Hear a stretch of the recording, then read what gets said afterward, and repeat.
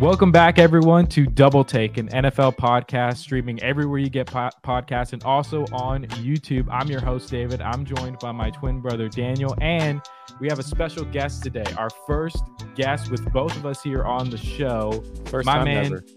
Steven Savage. How are you, man? I'm good, man. What is up? How are y'all doing?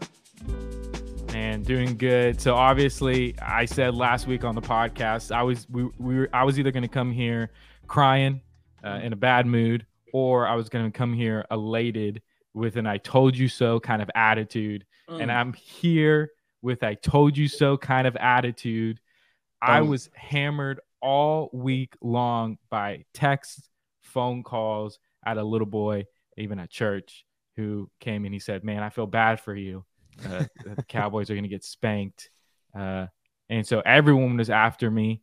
And I'm happy to say that they were all wrong. And I had a lot of fun yesterday just rubbing into people's faces. But the Cowboys do win convincingly 31-6 over the Tampa Bay Buccaneers in a game that other than Brett Maher, the Cowboys played a flawless football game other than Noah Brown missing the onside kick. Yeah. Nonetheless, it was a great game. Dak came and impressed. He looked good.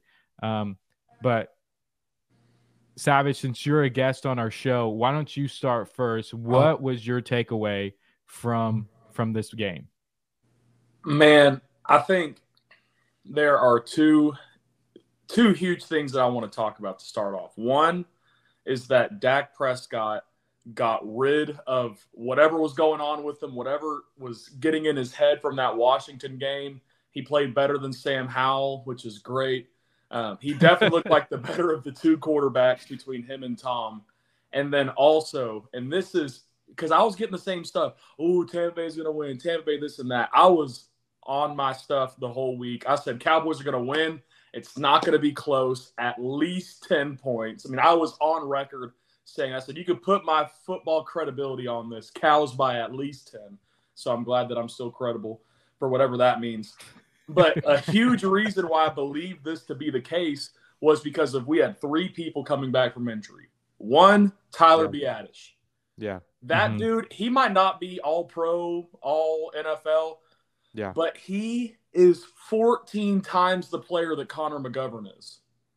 He is so much better, okay? And McGovern's cool in that, like, Hulk set, running fullback. That's fine.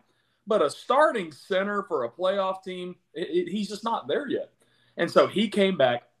So our run offense was good. Between all of the people that rushed, between Zeke and Pollard and Dak, we had 35 rushes for 128 yards.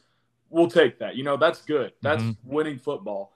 But then our run defense came back between Hankins and Van Der Esch. And, man, that changed. So we established the trenches, and that's why we won. And I knew that was going to happen because those three players for our team are vital. Yeah. Daniel, what about you? Yeah, I'm going to take it in a completely different direction because if I'm to assume correctly, you both are optimistic fans, and you guys had expectations for what was going to happen on Monday night.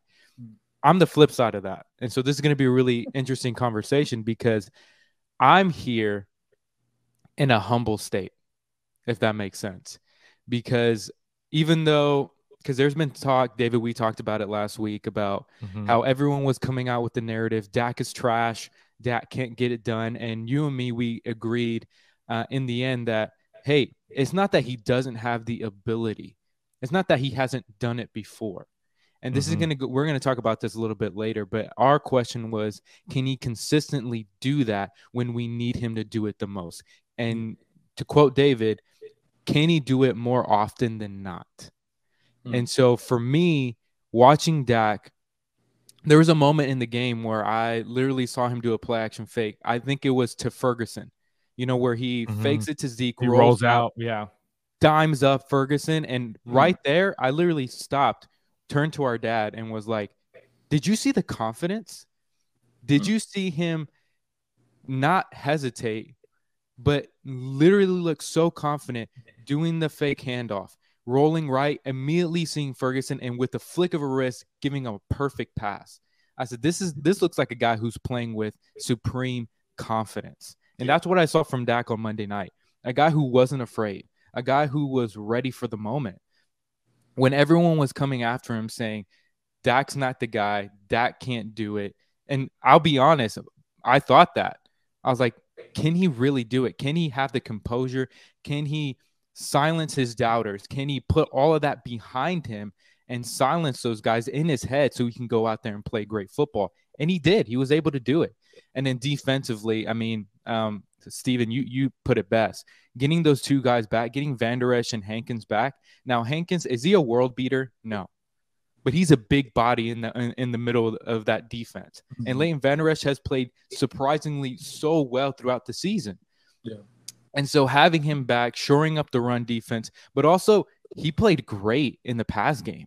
He was taking the middle of the field and taking tight ends away, taking running backs away, getting his hands on the football to tip it. I mean, David, you said it best. This was a completely different team than we saw in Washington. And we saw that. We saw them come out ready to play. That was the big thing. Usually last year in San Francisco in the wild card, that team looked flat. That team didn't look ready to play. On Monday night, that team was ready to play start to finish. And that was the difference. Yeah. Yeah, absolutely. For me, the question for Dak was, like Daniel said, we talked about this last week. I knew that Dak could get the job done. The question is, in the biggest game and the biggest moments, could he get it done? And we've seen flashes and glimpses of him being able to do that. But I think this was the game where he finally put it all together. And he said, yes, you can trust me in the biggest moments, in the biggest game. Now, here's the thing. And here's what I love. I love that Cowboys haters always do. They set a standard. Listen, Dak, you got to win this playoff game. If you don't win this road playoff game, man, you're trash. You're everything that we're saying that you are. They've just not been able to get it done. He goes and he plays pretty much a flawless game. And it's just the response is always just, man, it was against the Tampa Bay Buccaneers. So, like, what are we talking about here? Mm-hmm. Did he win a road playoff game, which the Cowboys haven't done since the NFC Championship in 1993 against the San Francisco 49ers? Or did he just play like a regular season game that somehow counts as a playoff? Like, we have to define what we're expecting Dak to do and stick with it. We can't keep moving the goalposts. And so for me, I'm looking at it. Let me speak to that. It's okay to, and like you're saying, moving the goalposts. If the goalpost is saying, hey, Dak, you played great. You did what you were supposed to do. Can you replicate that? Right.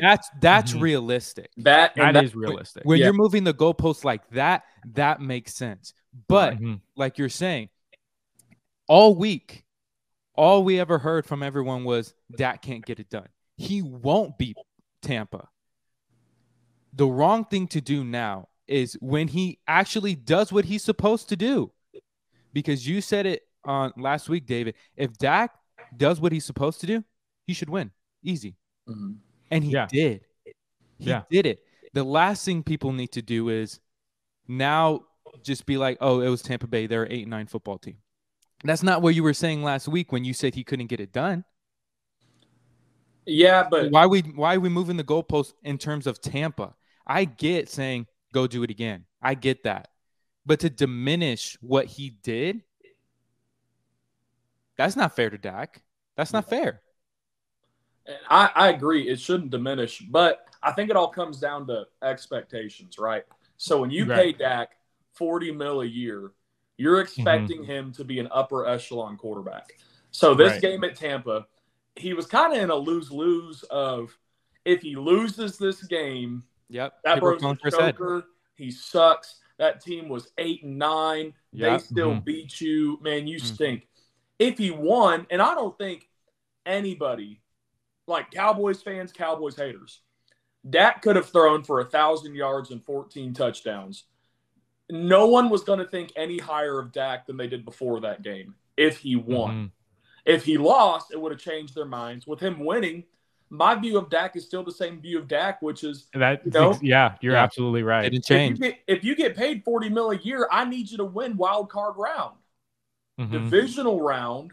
That's when I still believe he needs to prove himself, because you look at this team around us. We got 7 people in the Pro Bowl. Is that how many we have?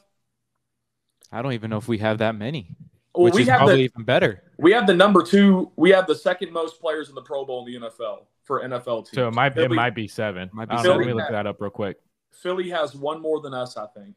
And so we have a stacked team. We have Pro Bowlers in almost every spot. We have 2 All-Pros, because somehow Turpin's an All-Pro. I don't understand that one. But I don't get that either.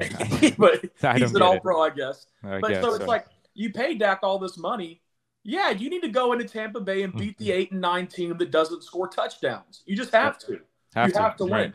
Now, this game is when I think, in the eyes of everyone, if he goes into to San Francisco, goes from one bay to the next bay, and puts a number on them, then my view of him, everyone's view of him, can get elevated. Then we can start changing the narrative.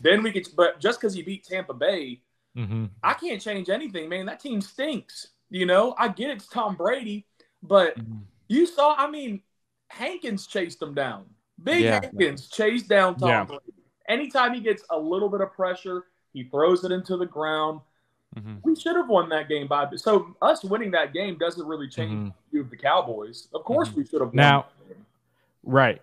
But here's where I think it does change a little bit. At least for the two of us, for you and me, Savage, it doesn't change anything. Because you've been saying it all week, and I've been saying it all week too. The score that I predicted was 31-17. Yeah. So I was off by 3 points. Right. And really the score should have been 35-6 or 35-14. No, 6 is right. I think they got a score off of the onside kick. So if we get the onside kick, no, they didn't get the score on the onside kick. No, they got it, and then they turned the ball over on downs. Right.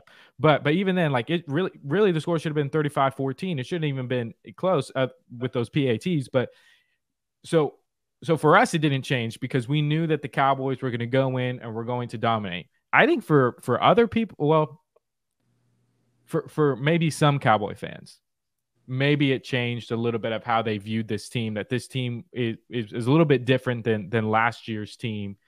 But can this team do it against a San Francisco 49ers team who I believe is the team to beat in the entire NFL? Yeah. And we'll get into that here in a second. But before we go away from this game, I'm just going to ask you guys the question. What does Tom Brady do now? Because he did not have a great game. Like Savage says, everyone was all over him. Michael Parsons showed up. The defense really showed up and stepped up.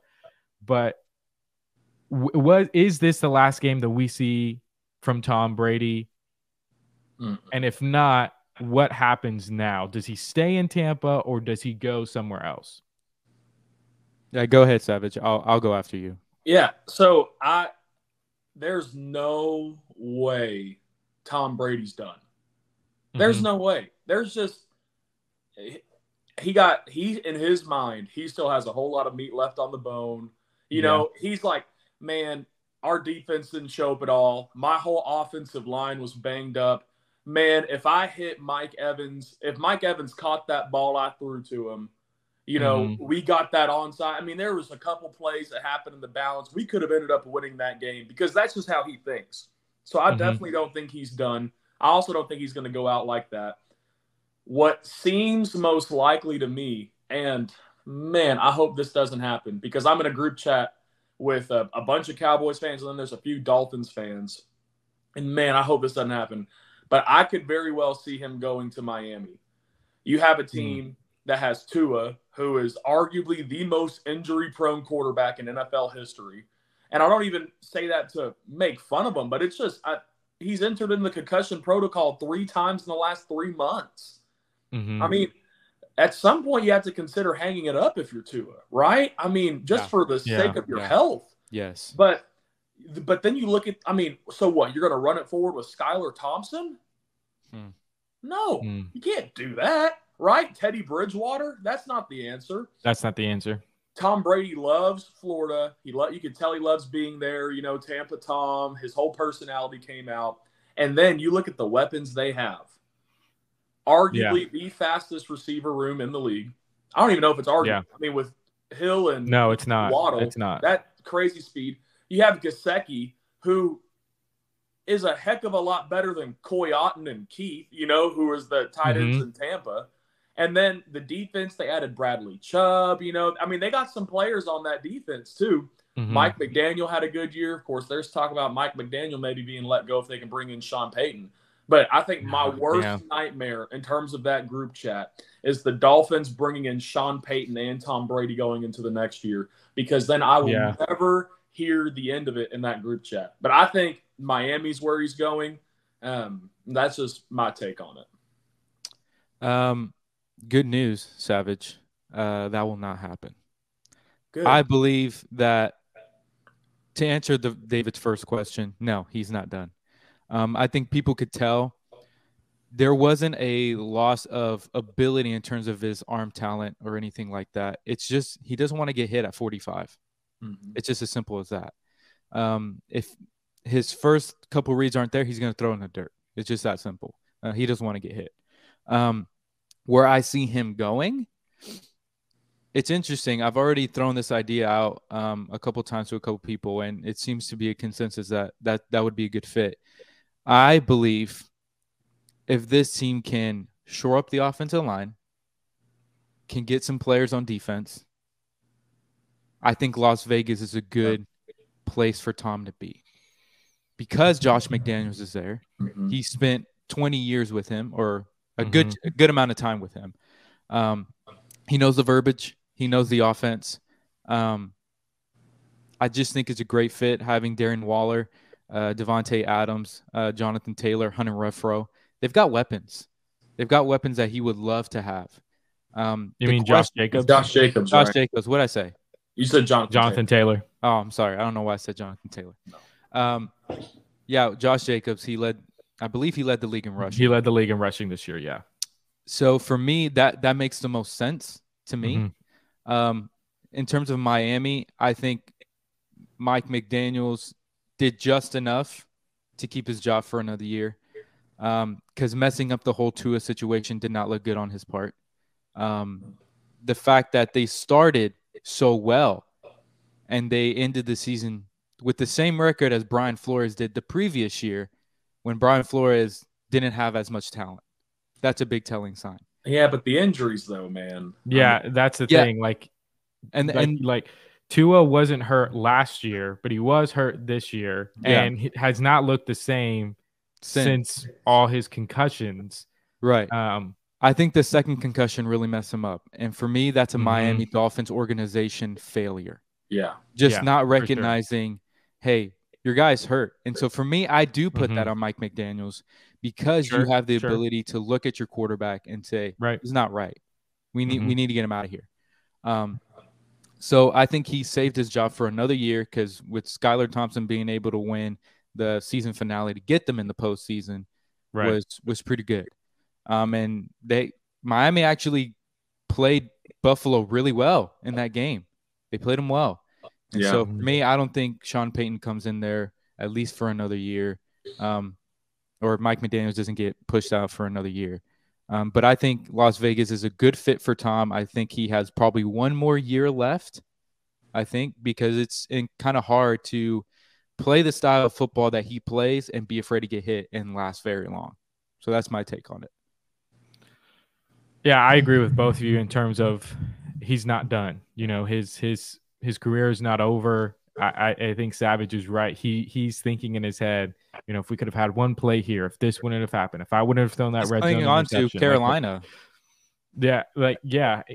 Carolina is the game. He threw for over 430 yards, was exceptional in that game. So I think he definitely is going to come back I say he comes back for another 2 years. I think he's looking at 2 years and saying, man, I can really go someplace and finish my career and win another Super Bowl. Las Vegas is what I'm hearing. Miami has also been thrown out because of Sean Payton. Has been. I'm going to throw this out. There's no way he's going here. No way he's going here. Don't say it. But I would love to see it. I'd love to see it. I think he can go to the New York Jets. I think that they have a great defense. They have Brees Hall. The guy got some young, talented receivers. And what did the New York Jets need all year long to get them into the playoffs? Not Joe Flacco. Not Joe Flacco. Not Zach Wilson. Not Mike White. Yeah. But you get Tom Brady in there, who is used to playing in cold weathers like he was in New England. I think that's where he should go. I think that's where the team is most ready to win is with the Jets. But I know that's not what he's going to do. I know he's either probably going to go to Miami or he's probably going to go to Las Vegas. I think Las Vegas, they have one of the worst defenses.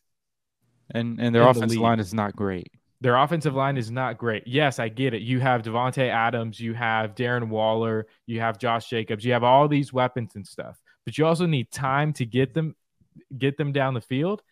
And you also need a defense who can help you like the Buccaneers defense helped Tom.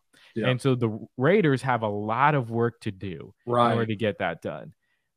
With Sean Payton, I like the idea. I think it's great. I think having Hill and Waddle and Gesicki is great. That defense is all right. It's okay. Honestly, I think that's a better fit than Las Vegas, just as the teams are constructed right now. But I also think that the New York Jets gives him the best opportunity to go and win a Super Bowl because they're the team that's most ready and also probably in a better position to get some more players, especially Tom Brady's name is gonna attract a lot of interest for a lot of players. Yeah. But I'm just throwing that out there as a possibility. I can see where you're coming from. It's not going to happen. I'm not saying it's going to happen. I'm just saying for me, that's where I would go because I feel like that team's ready. If it's Tom, that's appealing. If you're Tom, all that. So now going back to the Cowboys real quick, as now we're gonna talk about playoff football. They go into San Francisco to play the 49ers. We played them last year in a close ball game. If you want to call it close. It wasn't really that where do you see the Cowboys this time around? Savage, let's go with you first. Oh, so I think under normal circumstances, everybody's healthy, facing off. I think we lose by about 14 points. But there is so much extracurriculars happening right now. Mm-hmm. That my dumb self is thinking we might have a chance. So, DeMeco Ryans, defensive coordinator, this week is having 2 interviews for a head coaching job with Denver and Houston. And, of course, San Francisco media, they're like, oh, he's going to be focused throughout the week. And then, on Thursday and Friday and his off days, that's whenever he's going to be able to if you're interviewing for a head coaching job, let alone 2 head coaching jobs, and then I think he has 2 others planned, but just not this week. He's thinking about that. So his attention a little bit divided. Okay, now let's look at the recent, performances of San Francisco in their passing defense. So this is a game I got for you. Okay, I'm going to throw out a stat line, and I want y'all to guess who is the quarterback that did this to him. Okay, I got 2 of them for you. Here's the first one. 23 of 34, 365 yards, 3 touchdowns, 2 picks. Who did that? Jarrett Stidham. Jarrett Stidham is correct. Jarrett, the Javelin Stidham, carved them up. I think Dak's a little bit better than Stidham, right? Is that fair to say? Yeah. Okay. Yeah. Now, what about this one? This one might be a little bit more tricky. Okay. 25 of 34 for 289 yards, 3 touchdowns, and 1 pick. Good stat line, right? Mm-hmm. Yeah. Y'all got any ideas? No. I don't.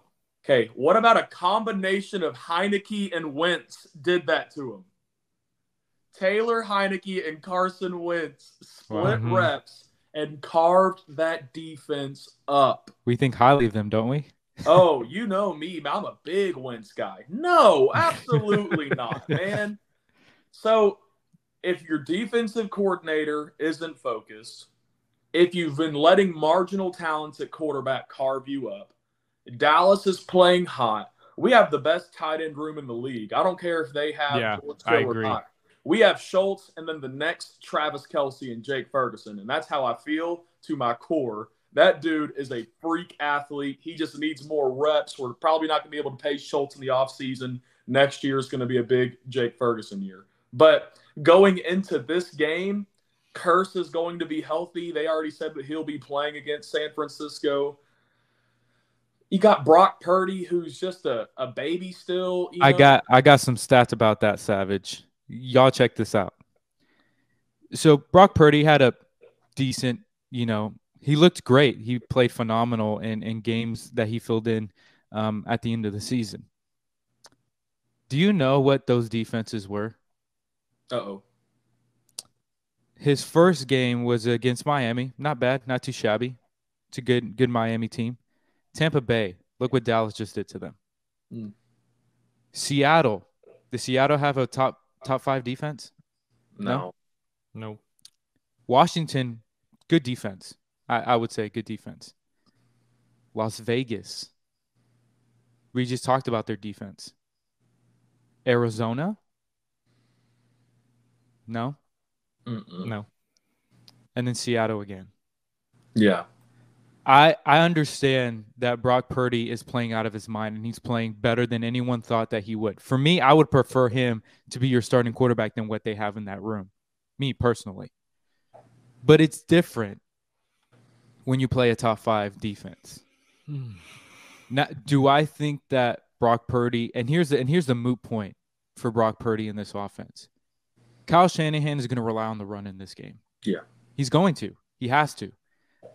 You don't want to put your rookie quarterback in a situation where the stakes are really high and he's thrown the football 30 times. Now, he did that against Seattle, but Christian McCaffrey ran the ball really well. Like, had less than 20 carries, had over 100 yards for that. I think the key of this game for San Francisco is for them to run the football and to rely on play action. I think that's where they're headed. Now, if Dallas is able, and this is a big if, if they can stifle the run, you have a better chance because I do like our secondary a lot better. Our pass rush, if they don't have to worry about the run, I believe can get home in a couple of areas. So I think if this is a game for Brock Purdy to struggle, this is it. Yeah. Because if they beat Dallas and go on to play Philly, Philly's defense hasn't looked great to end the season. This will be Brock Purdy's biggest test on the defensive side that he's seen all year. And so another big part of this game is San Francisco has 2.5 more days to prepare. That's a big thing that we have to distinct from this. Is they have a lot more time to prep. They have a lot more time to go through this defense. And you can believe Kyle Shanahan is holding Brock Purdy by the hand and saying, hey, son, this is what you need to do. Yeah. But to put it into context, because everyone's been like, oh, he's gonna throw for 400 yards and do all this. Like, it's like he's done that against mediocre defenses. Yeah. He's playing a real top 5 defense this week. This will be the test for Brock Purdy to actually see, is he that guy? Do they need to get rid of Trey Lance for him? This will be the game to decide that. Yeah. I mean, I don't know if I would say that they have more time to prep because, I mean, they found out who they played the same time that the Cowboys figured out who they would play. Yeah, but Dallas they do have more of an opportunity to rest and to heal their wounds that they might have sustained in the Seattle game. And I understand what both of you guys are saying about Brock Purdy. But I think this game is more about the Dallas Cowboys defense. Yeah, not about Brock Purdy. Has to be. Because San Francisco also has one of the best offensive line in football right now. Yep. The Cowboys, other than this past game against Tampa Bay, whose offensive line has one of the worst pass block win shares in the NFL. Yeah. The Cowboys, as of late, have not been sacking the quarterback very, very well. And the defense has taken a decline compared to how they started in the beginning of the season with Cooper Rush playing as quarterback, and even in the early games with Dak Prescott. But remember, they gave up 14-point lead against Green Bay. They did the same thing in Jacksonville. They struggled against Washington. They have not looked good as of late, and I get it. They got healthy against Tampa Bay. Mm-hmm. The key for this game, if the Cowboys get to Brock Purdy and force that 49ers offense to get one-dimensional, Cowboys got a real shot at winning this game. That's how it has to be. Now, the thing that gives me some hesitancy is even last year in the wildcard game, 24-31, I think was the final score. We only lost by 7, only lost by a score. But at the same time, Jimmy Garoppolo was your quarterback. Yeah. And if we really think about how that game went, the game shouldn't even have been that close. Yeah. Yeah. But one thing, or go ahead. But I think that if Dak continues on his momentum, and continues to play the way that he played last week in Tampa Bay, which he sliced up defenses this year. Yeah. And again, when the Philadelphia Eagles were flying high, fly Eagles fly, and they came to Dallas and Christmas Eve, what did he do after throwing a pick six? Played almost. What did he do game. after that? He sliced them up. Again, Tony Pollard wasn't the hero of that game. Ezekiel Elliott wasn't the hero of that game. Dak Prescott and his arm. Remember, 3rd and 33. 53 yards to T.Y. Hilton. Like, if that Dak Prescott shows up and plays in this game, it's going to be closer than people think. And I get it. San Francisco, they're flying high. They're winning games. And I've even seen some people saying, they had one of the easiest schedules in the NFL this season.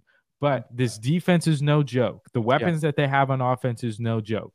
Brock Purdy, yes, he has played against not so fantastic defenses, but let's not forget that he goes against one of the best defenses in football in practice every single week. True. So he's probably the most prepared to handle a top 5 defense. Now, that's a good point. He is a rookie. He can do rookie things. Yes.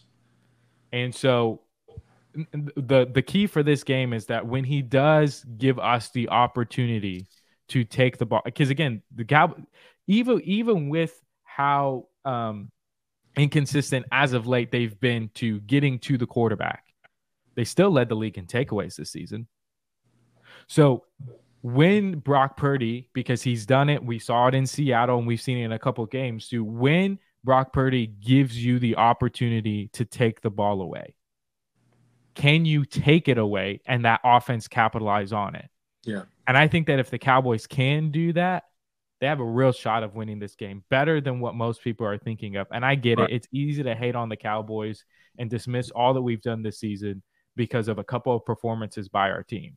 But if we play our best football, if we play Dallas Cowboy football and taking the ball away, capitalizing, and if Dak looks the way that he looked against Tampa Bay, I give the Cowboys a real shot of winning this football game.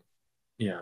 The only thing I would say about last year's game, there was a couple, let's be real, there's a couple fluky things in last year's playoff game. Like, if you remember the penalties, I think the Cowboys had 13 penalties and San Francisco 14. had 14 and San Francisco 14, had 1. Yeah.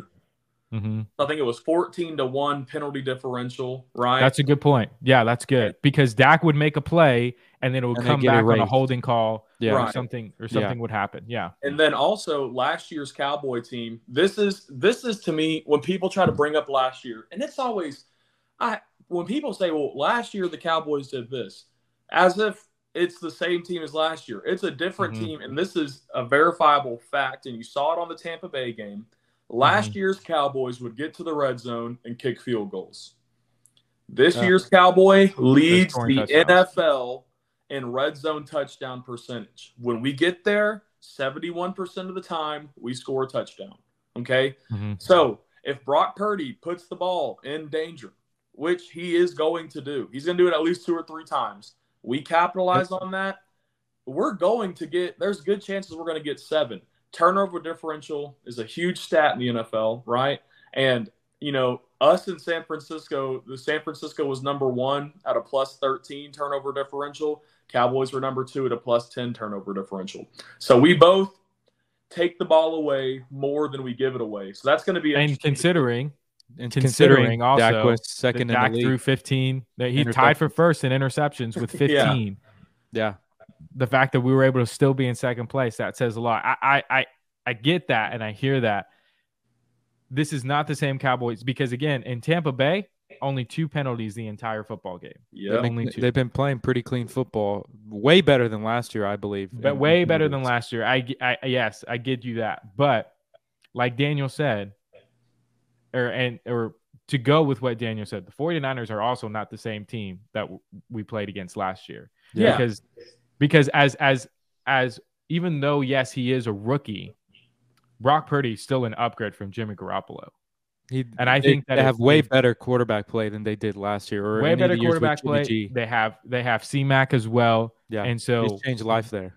So I think the exciting thing about this is that if you have a Cowboys team who's not committing penalties anymore, a team that can now score when they actually take the ball away and get into the red zone, you're going against a 49ers team that also has an upgrade, even if it's a slight upgrade at quarterback, a huge upgrade at running back, and you have a defense that is capable of stomping you. This should be probably this is the game of the week. And I think whoever, and this might be big of me to say, so you guys can tell me if I'm wrong. That's why we call it a take podcast. Whoever wins this game, in my opinion, wins the Super Bowl. Because I think the 49ers, they are now set up. They can beat anybody. I think they're set up to beat anybody, even Kansas City. And again, I may come back the next week after seeing Kansas City playing divisional round and says, hey, scratch that. Kansas City is still the team to beat. We got to see how they play. Because we got to see how they play. But they also can get knocked out this week against Jacksonville Jaguars if they're not careful. Because they're a team that likes to come back. They're dangerous from being down and win football games. But I think that if the Cowboys can beat San Francisco, they can beat anybody. They can beat anybody. They already beat Cincinnati earlier in the season, and Cincinnati is now struggling with a makeshift offensive line after several injuries. Tough. It's going to be tough. We know we can beat Jacksonville. We just kind of gave that game up. We've beat Philly before, and I get it. Jalen Hurts is coming back, but still, their defense has not looked good at all. So that could be a shootout. And like you said, we got Rankins back and Van Der Esch back. They can help and stop that run. So I think this game for me is going to decide who wins the Super Bowl. Because if the Cowboys can beat San Francisco, they can beat anybody. Mm-hmm. Yeah. That's a hot take. But I don't know. It is a hot take. I get it. I don't know if I disagree, but that's hot. That's like fajita hot, coming out of the back of the kitchen. When we get to the predictions, I'm going to show why that might not be as hot as we think. Okay. No. Well, that's where we're going to right now because it's time for us to go ahead and pick the games for this weekend. And so let's go ahead. Let's take a look at these divisional round matchup. Starting first, Jacksonville at Kansas City. Savage, who wins this game and why? Oh, everything inside of my heart. Well, just first off, before we get to that, last week I went on record on Thursday of last week, and I picked 6-0 the finishes of Wild Card Weekend. So I have a clean record this year in the playoffs and predictions. Hey, I'm writing this down, guys, so that way next time we can look back and see what our records were. Yeah. So go ahead. So much of my heart wants to go with Jacksonville on the upset. I want to do it. Oh, I want to do it so bad, but I can't do it. I can't go that far out on a limb. Do I think Trevor Lawrence is a top 5 quarterback in this league? Yes. Do I think that he's going to beat Mahomes? No, I don't. I'm going with the Chiefs. Yeah, I'm with you, Savage. As much as I would like for Jacksonville to advance, what they did in Wild Card Weekend is what should be the focus of their season. Meaning, they're gonna lose to Kansas City just because Kansas City is just the better team. But I do think Jacksonville, no matter what, should be encouraged about what they were able to do this season because no one thought they were going to make the playoffs. People thought they would improve, yes. No one thought that they would make the postseason, and even better yet, beat a talented Chargers team, even down 27-0. Yeah. So I think it's a good season already for Jacksonville. I just don't think it's enough to beat Patrick Mahomes in Kansas City. Yeah, I feel like about Jacksonville how I felt about the Mavericks last postseason. Yeah, that's a good. They got good supporting role players. They got one young stud. You're going against Utah in the first round. You're going against the Chargers in the first round. They're an overrated team. Put foots in them. We'll move on to the next round. Then you got the Chiefs. You had the Suns. The Suns had the most wins in basketball last year. So it's like, oh, gosh, are they going to beat the Mavs? Oh, man, but I got to go with the Chiefs still. I got to. Yeah, this one's pretty easy for me. Daniel knows this, and Savage, you're about to know this. You know, I like Trevor Lawrence. I think he's a good quarterback. I think he's probably one or about another year away before I can put him in that kind of elite conversation. He's had a great sophomore season. Yeah. And honestly, I think he needs even more credit because he had Urban Meyers as his coach his first year. Hey, and to turn it around after that. For most first-round quarterbacks, first overall quarterbacks, to have that locker room that was so detrimental, it could have ruined his career. And he just came back, turned it completely around. Doug Peterson has done a great job. Honestly, if it wasn't for how Brian Daboll and the Giants looked this past week in the wild card, I would say Doug Peterson would have been coach of the year. But Brian Daboll's done such a good job. But I think Patrick Mahomes, he's not losing this game. He's not a guy who loses in the divisional round. So I don't see him doing that. But I do think that Jacksonville makes this a game to start. I think it's a good game to start. But also Patrick Mahomes has the capability of putting 28 on you in a flash. So I'm going to take Kansas City to win this ball game. Next game, the New York Giants at Philadelphia. Savage, who do you got? I'm going with the New York Giants. The Eagles are without Lane Johnson. Yes. That's huge. And then here's my hot take for the show. Jalen Hurts is the most overrated quarterback in the league. And he is I'm not even saying marginal. I'm not saying average. He is a bad playoff quarterback. We can go last year he played against Tampa Bay, stunk up the joint, was bad. You can go back to his year at Oklahoma. I'm a huge LSU Tiger fan. Joe Burrow and company versus Jalen Hurts and company. Oh, yeah, we put foots in them. Justin Jefferson had 6 touchdowns that game, wasn't even close. And you can go back the year before that when he was at Alabama and got benched for Tua. They benched him for Tua, okay? Jalen Hurts is a bad playoff quarterback. You can go back as far as you want to know that data. Daniel Jones, and I'm not even a big Daniel Jones guy. I think Daniel Jones is the 3rd best quarterback in the NFC East, but Brian Daboll is by far the best coach in the NFC East. It's not even close. We're going to have to deal with Brian Daboll for the next decade. It feels very much like Andy Reid with the Eagles. It's going to be awful being against him in the division. Saquon Barkley's going to run it all over the house. I got the Giants. I've got, looking at this game, Philly has kind of back their way into the postseason, meaning, with the Jalen Hurts injury, their defense not playing as well as we've seen them at early parts of the year. I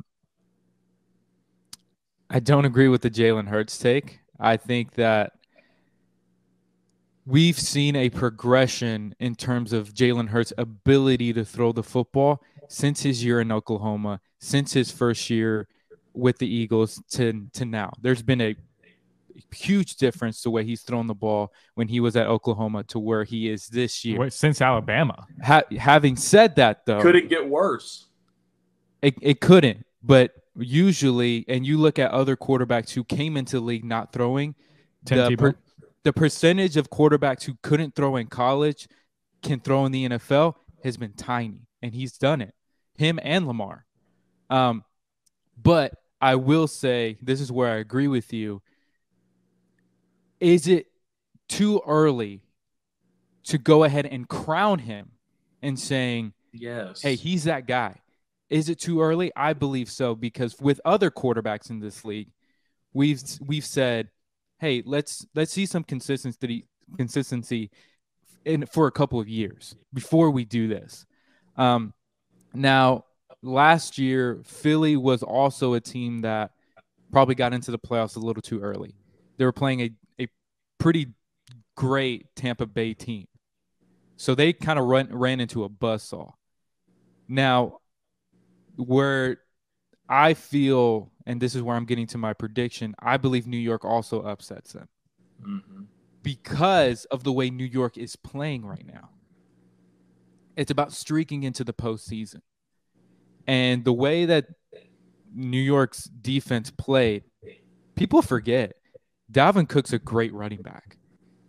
And they stopped him. Justin Jefferson, one of the best receivers in this entire league, they locked him up. Best. TJ Hawkinson had their way with them, yes, but a little bit too little, too late to kind of overdo that.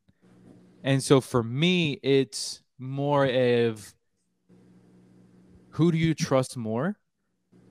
And I believe that Daniel Jones, the way he's playing right now, like you said, I wouldn't put him in the upper echelon of quarterbacks, but he sure played like it last week. Mm-hmm. He sure played like a top 5 quarterback. And so I believe Daniel Jones is a better thrower of the football. I think Daniel Jones throws great. The ball comes out really quick, very decisive. David don't like that. And I understand the hesitation. I really do. But if you just look at the Minnesota game and what he did in that game, you got to think if if Slayton doesn't drop that ball, Minnesota doesn't have a chance to drive and almost win the game. He put it on the money, and he could have ran for another touchdown. Yeah. I believe Daniel Jones is a little better throwing the football than Jalen Hurts, and has been playing a little bit more consistently this back half of the season than what we've seen in the league. And you add to that what he can do running the football. Brian Daboll has got him to a point where, hey, son, if it's not there, run. Josh Allen Jr., bro. That's what he's looking like. That's what he's looking like. And not to say that that's where Daniel Jones is. No. But that's what he's playing like right now. Right. So I believe that all the things combined, I think New York is able to upset in a close ball game. I really do. So, Daniel, you really agree with me then?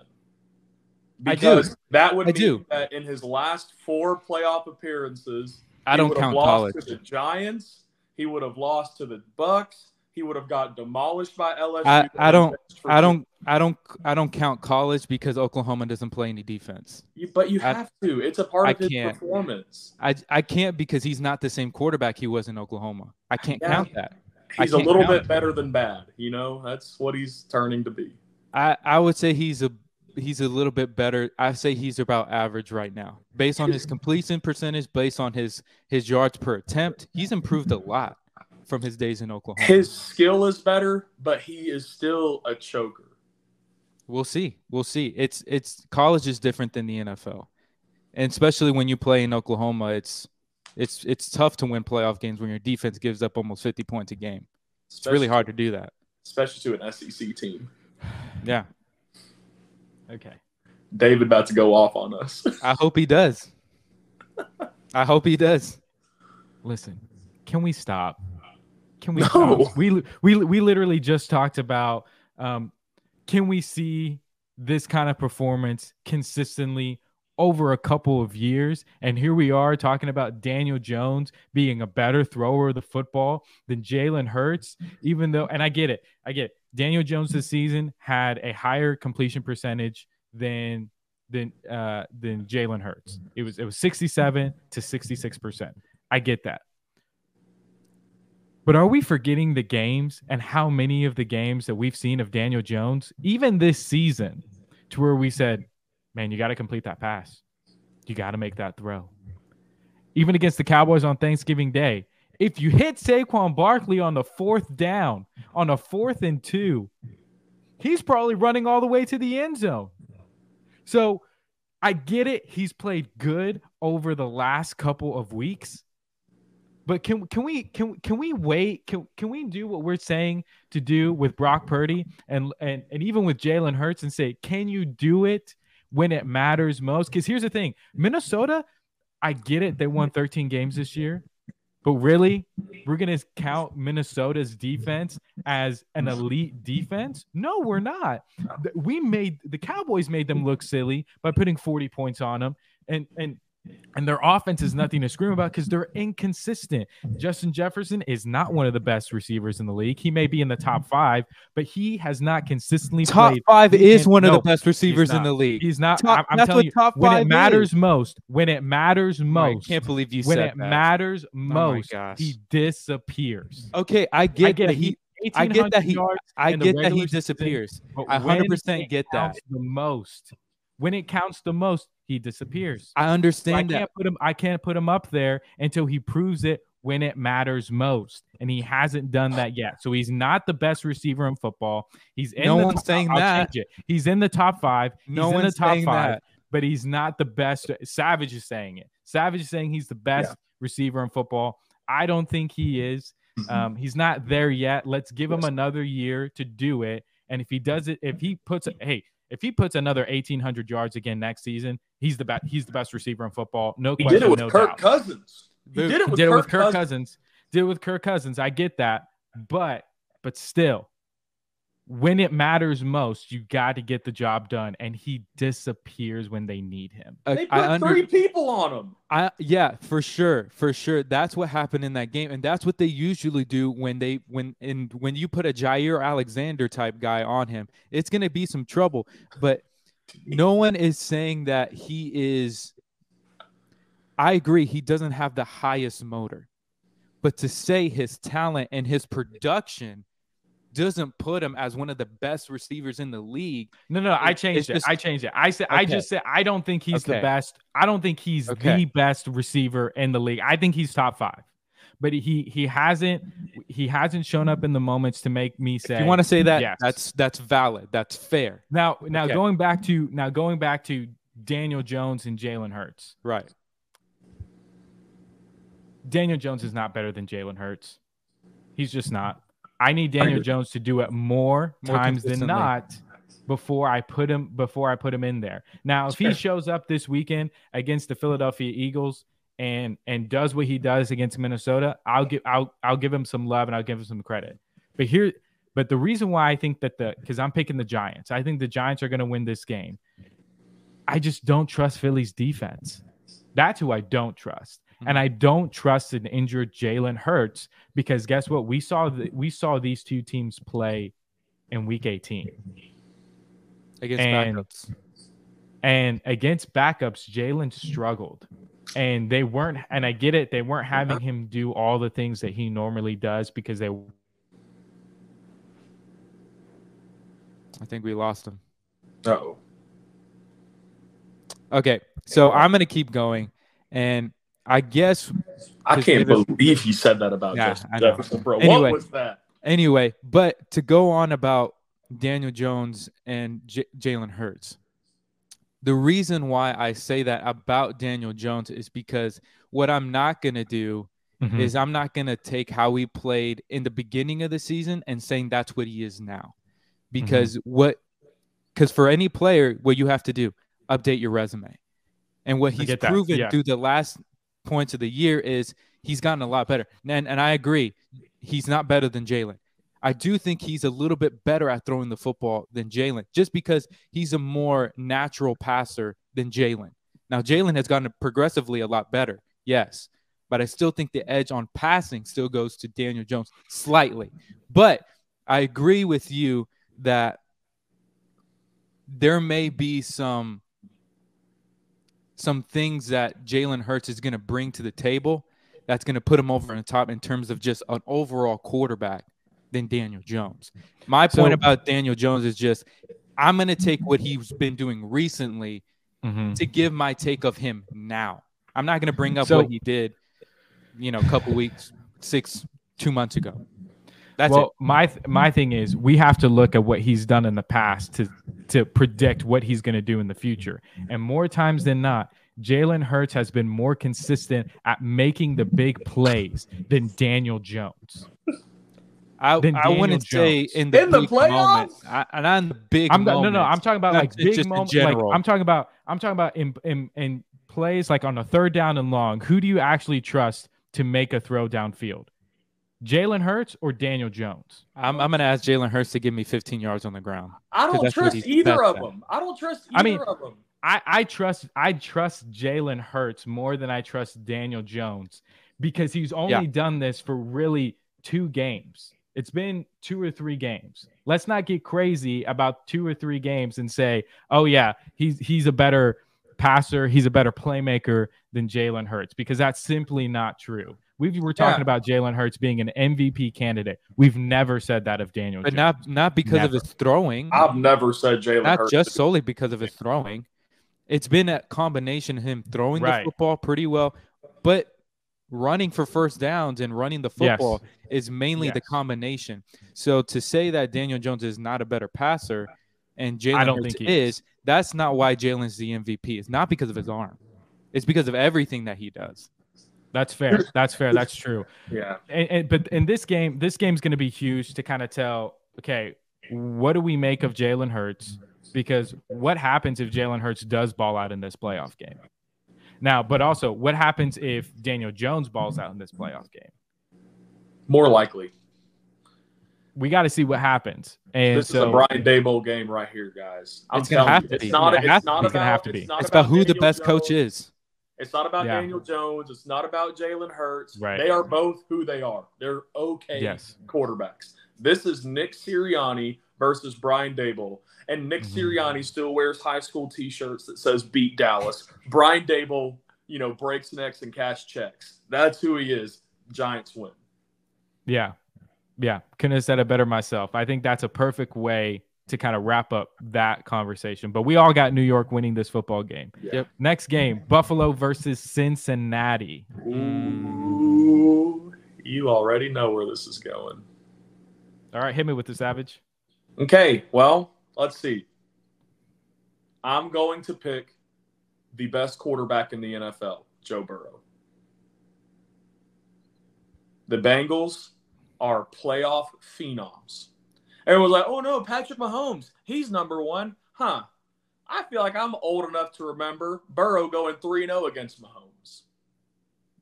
This way. Yeah. I think I'm old enough to remember. But Joe Burrow's offensive line is injured. Huh. What was it last year? Was his offense good last year? I'm old enough to remember that he led the league in sacks in the regular season and postseason last year. Here's what it comes down to. Is Joe Burrow healthy? Yes. Is Jamar Chase healthy? Yes. Okay, I'm taking them. I'm taking the Baton Rouge Boys to take down any team in the NFL this year. And this is the game that I feel best about, guys. Mm-hmm. This is my lock of the weekend. Listen, I'm selling a lot of my stock in Josh Allen, y'all. That dude That dude is a turnover machine. He was in college. Then he got Brian Daboll. Now he's gone. Lost Brian Daboll. Now he's back to turnovers. Wait. Now who's playing better than they have in the past years? Daniel Jones, because he has Brian Daboll. Brian Daboll's the GOAT. He's a legend. Josh Allen's going to have several turnovers. Joe Burrow is going to be cool, calm, collected. Joe Shiesty. Mm-hmm. Look for him to wear something ridiculous to the playoff game and then wear it out of the tunnel after he wins. I got the Bengals, and I think it's Bengals by at least a touchdown. I don't think it's going to be really that close. Right. Savage, you made me change my prediction. Thank you for the recent history, because I agree with you. I think Joe Burrow is the best quarterback in this league that we have playing right now. That's what I'm talking about, Daniel. And it's because of the clutchness. It's because of, yes, does he throw a lot of interceptions? Yes, but we got to remember who threw 4 in week 1. Let's remember that.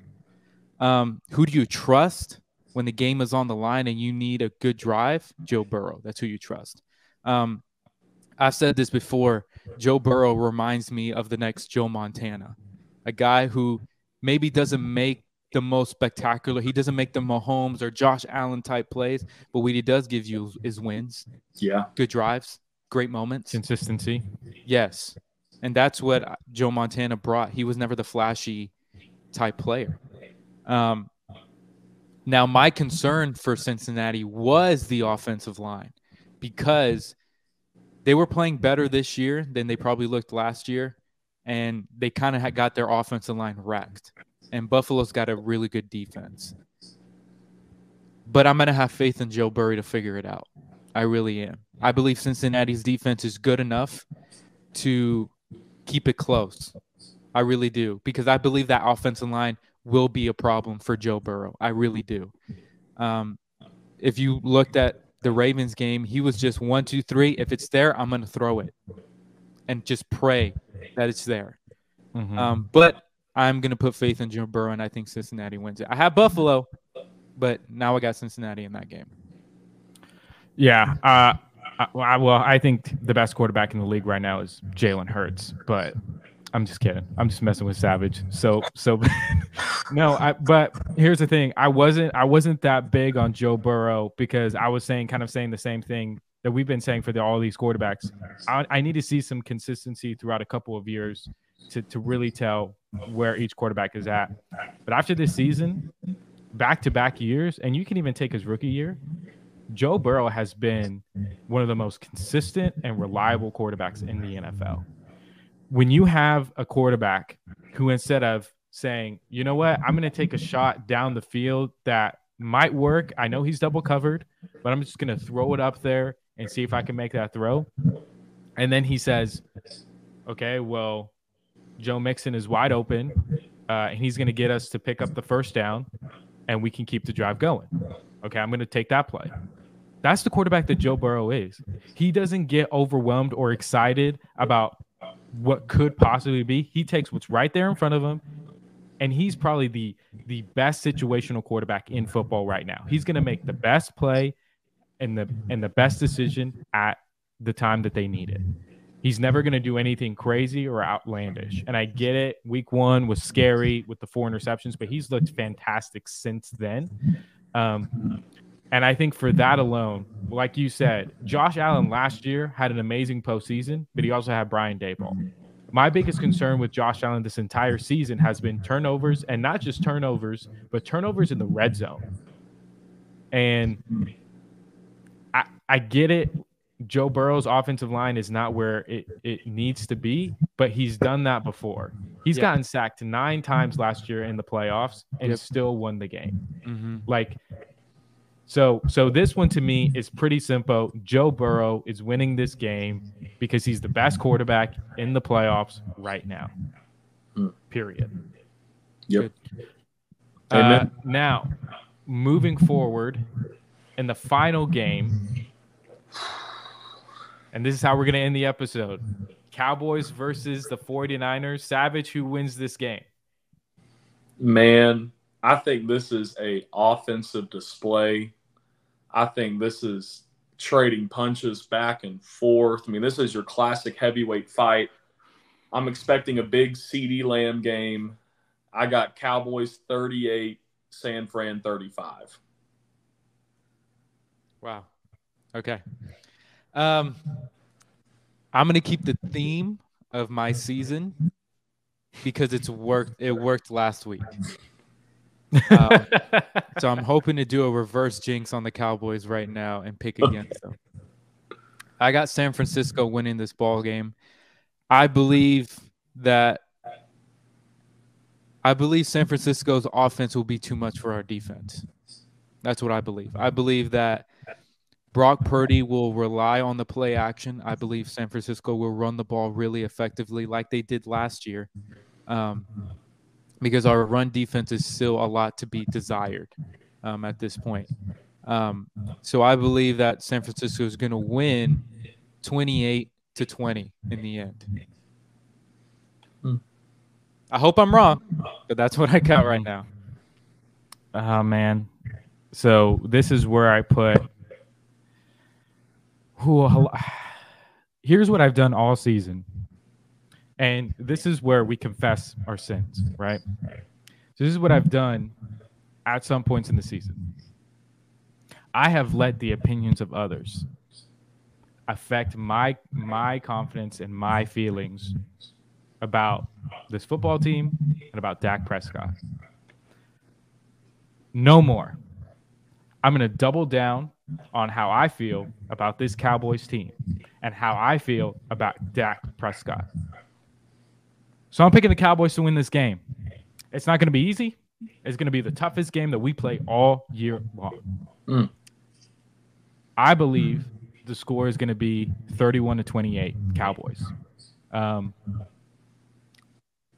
I believe that if the Cowboys don't start slow like they did in games this season or even of last season, I think that if they start the game ready to go, it's going to be a ball game. It's going to be a shootout, and I think it's going to be a tough football game. But I'm going to trust Dak Prescott to continue on this streak because I think that this postseason is going to change how people look at him.